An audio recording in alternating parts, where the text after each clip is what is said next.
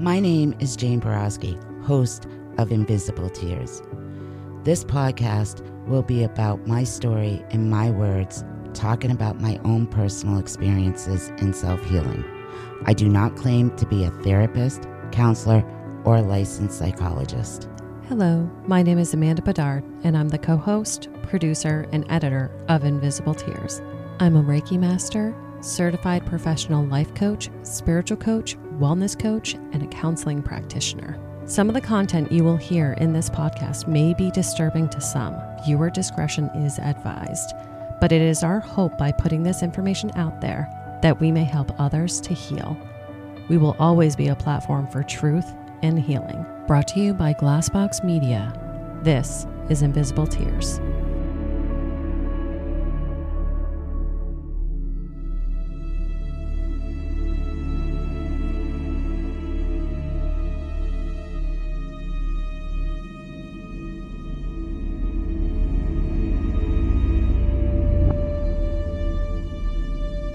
Hey everyone, welcome to Invisible Tears. Amanda here. And while I don't have Jane with me on this podcast today, I do have our special guest co-host, Aubriana. How are you doing today, Aubriana? I'm doing great. How are you? I'm doing great. Thank you. Thank you so much for joining. Of course. I know that you do like to do these overview cases with me. And so you actually selected this overview case. Yes, I did. Yes, you did. And can you explain a little bit why you selected this overview case? I just kind of came up with the name that came to my mind, and we found it on the website. Yeah. So that was really interesting. The name Rachael popped into your mind, and we went on the Department of Justice, State of New Hampshire cold case website, and we found Rachael Garden. And what was interesting was her status was listed as missing. So that intrigued me a little bit. I always like to pay attention to those statuses on the cold case website as well. We previously on Invisible Tears have done some overviews with some statuses that were interesting. It was a cold case, but then it was solved. So we went ahead and reviewed the case and explained why. So most of the time you will see that it's just an unsolved case or an unsolved homicide of some sort. But it was interesting that her case was technically listed as missing. So I wanted to call that out too. Today, we're going to talk about the disappearance of Rachael Garden. The last time that Rachael was seen was on the evening of March 22nd, 1980. That is so long ago. Very long ago. That was actually before I was even born, Aubriana. Really? Yeah. Oh my goodness. You just looked so surprised. You're so old, Mom. No, I didn't know what year you were born. Rachael disappeared March 22nd of 1980 in Newton, New Hampshire, where she lived. Just a little bit about Rachael that I found. And now there's not too much information on Rachael herself, so I want to make sure and highlight that. Rachael Garden was born on December 30th, 1964. She was the oldest of 4 children. She had a good relationship with her family, except for a few arguments surrounding her having to babysit her siblings. Yeah. Which I think anybody can relate to, right? Who wants to babysit the younger siblings all the time, right? No one. I can't relate, though. I know, you're an only child.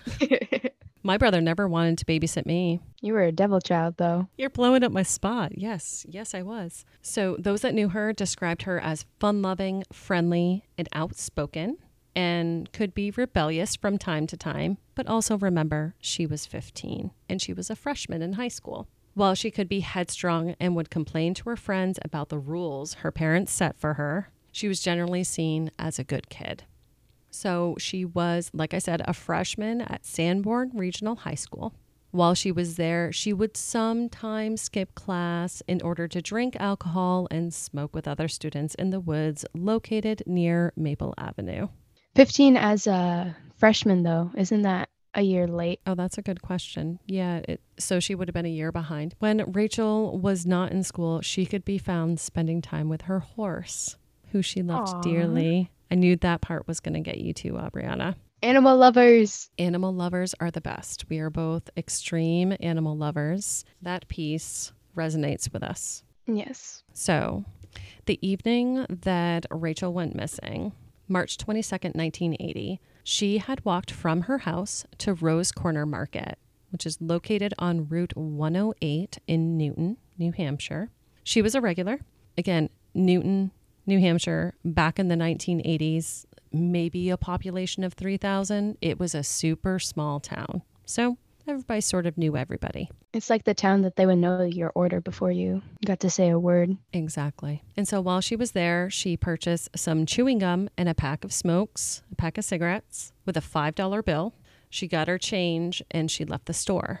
And this was around 9 to 9:30. So when she initially went missing, this was the account that the police officers and that her family knew about.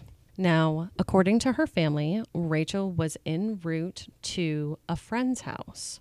And the owner of the market said that he saw Rachael walking north on Main Street. So her family thought that that made sense because the friend's house that she was en route to, that she was supposed to spend the night at, was in that direction. However, she never arrived to her friend's house, and her friend said that she never saw her. The next morning, that next Sunday morning on March 23rd, when Rachael didn't return home, that's when her mother knew that something was wrong and reported her as missing to the police around 10 o'clock in the morning. So after her mother called the police to report her missing at 10 o'clock the next morning, so that was on a Sunday morning, the police found out in talking with this friend of hers that she didn't know that they had any plans and she wasn't supposed to go over to her house that night. So let's pump the brakes a little bit on that. So she told her family she was spending a night at a known friend's house. Mm-hmm. According to her family, that's where she was supposed to be. When she didn't return home the next day, that's when she was reported missing. In talking with said friend, they didn't have plans for her to spend the night and she hadn't seen her. The cops, and I think the opinion of many of the people, not her family, but many of the people in town, was that she took off. Yep. What do you think about that? I think it's definitely a flag, like something was happening, whether she ran off to get like a head start on running away, or she was doing something that she was not supposed to. Possibly hanging out with people that she shouldn't be, possibly, I don't know, going to a party or going somewhere with people that it would be easier for her parents not to know. See, here's my thought about that real quick, though. I feel like you would tell the person that you're allegedly supposed to be that you're saying that you're going to be there. So if something happened, they would know. That's true. If it was your friend, just give them the heads up. Hey, I'm using you as a cover because I'm going to go do this.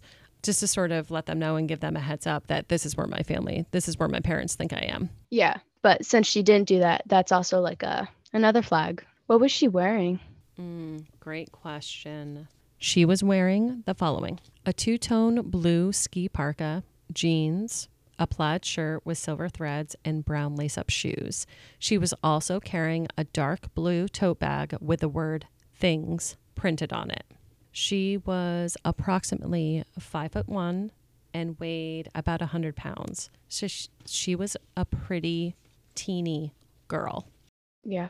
So unfortunately, because of the circumstances surrounding what the friend had told, she was considered a runaway at first for the first few months, or at least that's what it seemed to be. Again, remembering that this is 1980, there were no Amber Alerts, no posters or flyers or anything like that was posted around, although they did do searches for her. Volunteers searched for her, police dogs, and helicopters all did searches of the area of the woods and surrounding areas where she may have been last seen to search for her, but no piece of evidence has been found.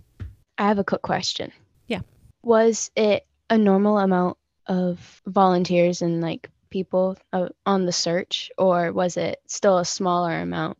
Because I know there's only one full-time cop in Newton. Based off of what I could find, it appeared that it was small groups of volunteers. So it's smaller than the average. I would think so. That probably doesn't help with the waters and everything. Yeah, so we were curious and we started looking at the area, having never been to Newton, New Hampshire ourselves. And again, super small town, but there are lots of bodies of water around this area.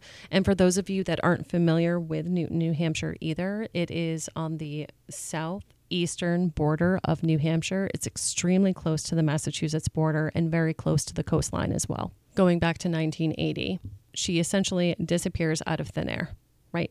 The last place that she was known is at this market. Her friend that she was apparently where her end destination was, never heard from her. She never made it there. Her parents didn't see her the next morning, reported missing. And so they start searching, even though people think she may have just taken off based off of the circumstances. Over the years, a handful of things have happened and a handful of tips have been submitted to the police departments. And so let's go over those. Let's unpack those a little bit. I think number one of the biggest pieces to call out to was the time that sort of elapsed when it was sort of assumed by the police department that she was a runaway. That was critical timing right there.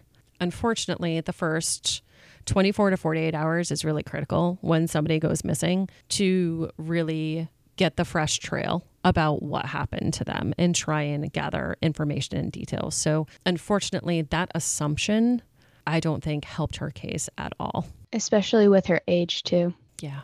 The younger they are, I think it is, the more critical it is to find them sooner. Great point. So I think another important piece to make sure and call out to was that when they searched Rachel's home, Rachel had left behind all of her belongings. So with that being said, I think it alludes to your point, Aubriana, of possibly just going to be with people or going to do things that maybe she wasn't supposed to be doing, as opposed to running away. Yeah. I would think that a 15-year-old girl would probably pack up some of her personal belongings and have them with her, even if it was small things, if she were planning to take off. Yeah. We'll be right back after a quick word from our sponsors. And now back to our episode. Now, years after her disappearance, 2 witnesses came forward to say they had actually seen Rachael talking with 3 men in a dark-colored car near Rose Corner Market. It was reported by these witnesses that Rachael knew these 3 guys and that these 3 guys had troubled reputations and were involved in criminal activity. Allegedly, one of these individuals, one of these 3 men, later would end up serving time in prison for assault and rape. Now, I don't know why it took years for these witnesses to come forward. I don't know. It kind of baffles me. I mean, the only thing that I could think of was maybe their age. Maybe they were like the same age as them and they wanted to wait a little bit so they could be more credible. That is true. Or you're right. Maybe they were the same age as them. Maybe they were scared of them. Or something like that. I don't know. Yeah. Maybe they were intimidated by them. I don't know. But it saddens me that this piece didn't come to light with the police departments until years after. Yeah. Going along with this piece of information with these apparent 3 men, allegedly, while in a bar in Haverhill, Massachusetts, which is, again, really close to Newton, one of these men apparently ended up confessing to killing Rachael. Crazy, right? That is. And while specifics about this confession have not been released, so that with the understanding that the police have this information, it did prompt investigators to dig up a site off of Route 108 beside a stone wall and a stream. However, no remains or evidence were found. You said that she knew him? Yes. According to the 2 witnesses that observed her interacting with these 3 individuals on the night that she disappeared, according to those 2 people, they knew that Rachael knew these 3 men. Oh, okay. So since this guy knew her, then maybe he was just trying to get attention to the case again. I mean, that is a great point. Well, I don't necessarily understand the reasoning behind it. Like, I don't really understand the reason for false confessions per se, but there could be a multitude of reasons why people do falsely confess to things. Maybe he was actually a really good friend of hers and like you said, wanted to get attention on the case again. It's weird that the confession would come with digging up a specific location and no evidence would be found. Yeah, regardless, it's really weird. I don't think that guy did it though. I think he was just trying to get like attention to it. Yeah, and that would explain as to why the location that was given, there was no evidence found there if he didn't do it. Maybe we should look more up on these 3 guys. Yeah, so it's going to be super hard to find any information on these 3 guys, only because since they've never been publicly named as being a person of interest or suspects, it's going to be hard to actually find out their identities. Yeah. I was just thinking maybe they like were with her for a very long time.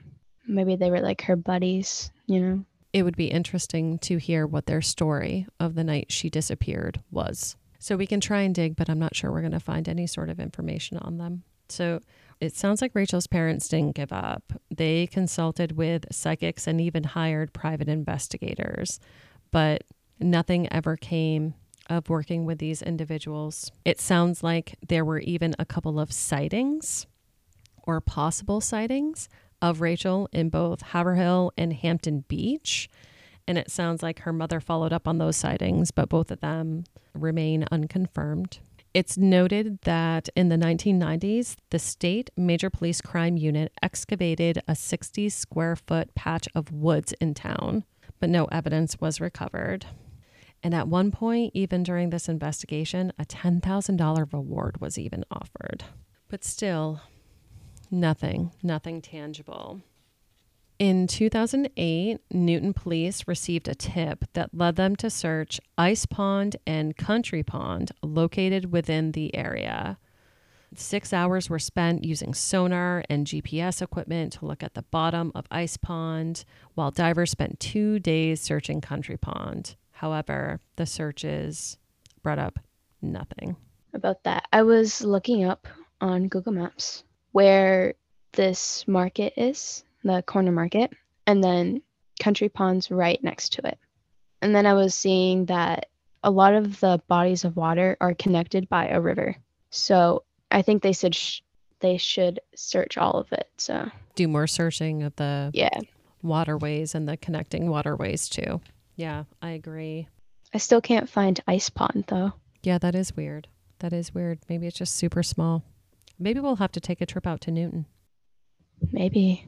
It's right next to Hampton. It is right next to Hampton. It sounds like in 2013, too, the then police chief of Newton passed on a potential tip to the state cold case unit, but specifics haven't been revealed about what that tip was or if anything happened with that tip.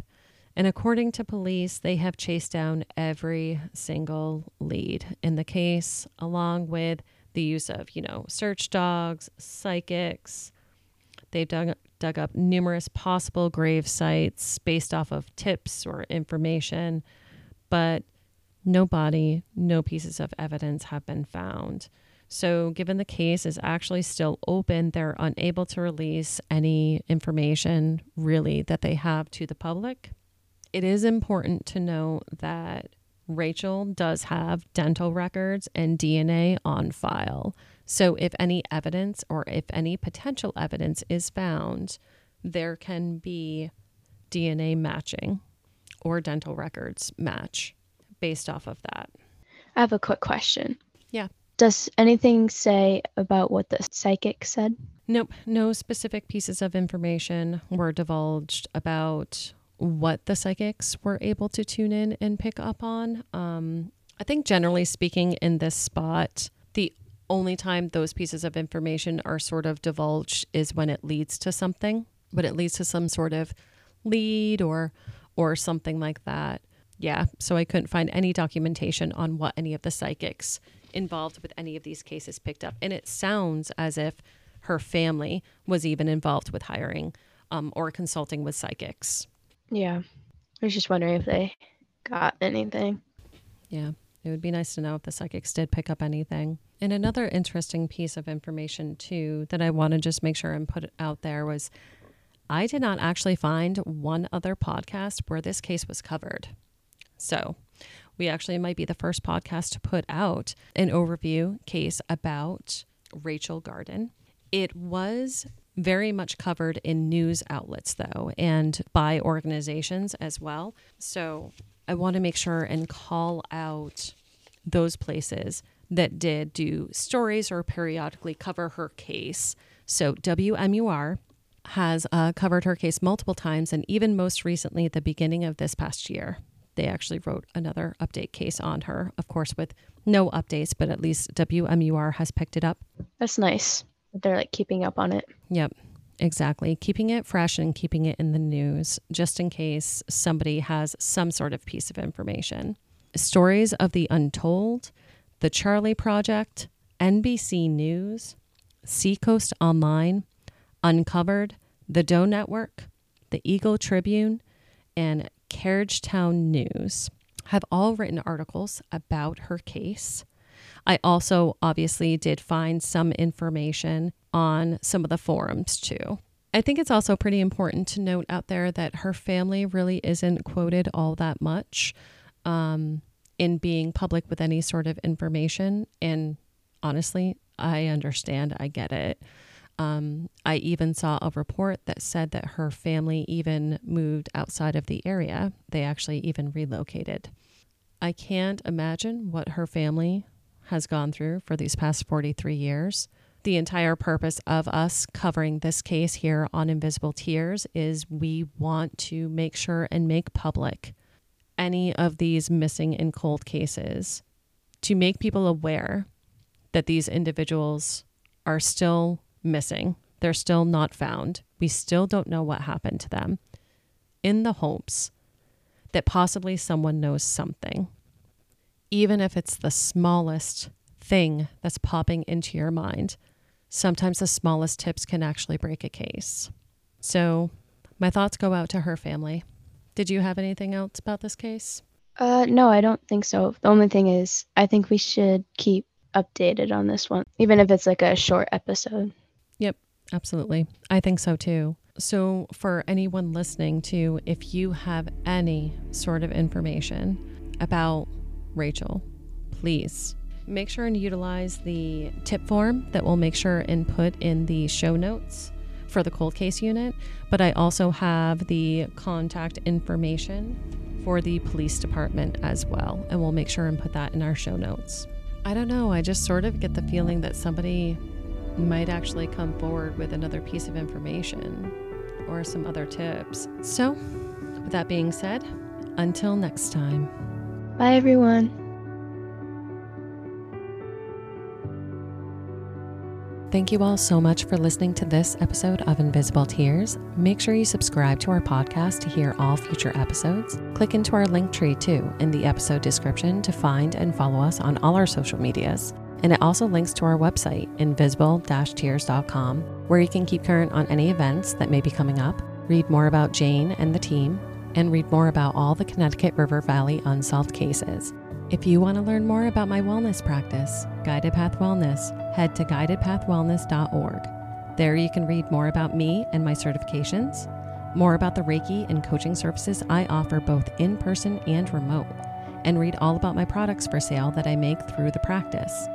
Feel free to utilize the Contact Us section on the website with any questions, or utilize that free 15-minute consultation booking button if you have any questions about what might work for you. Evil may exist in this world, but we will not let it win. See you next episode.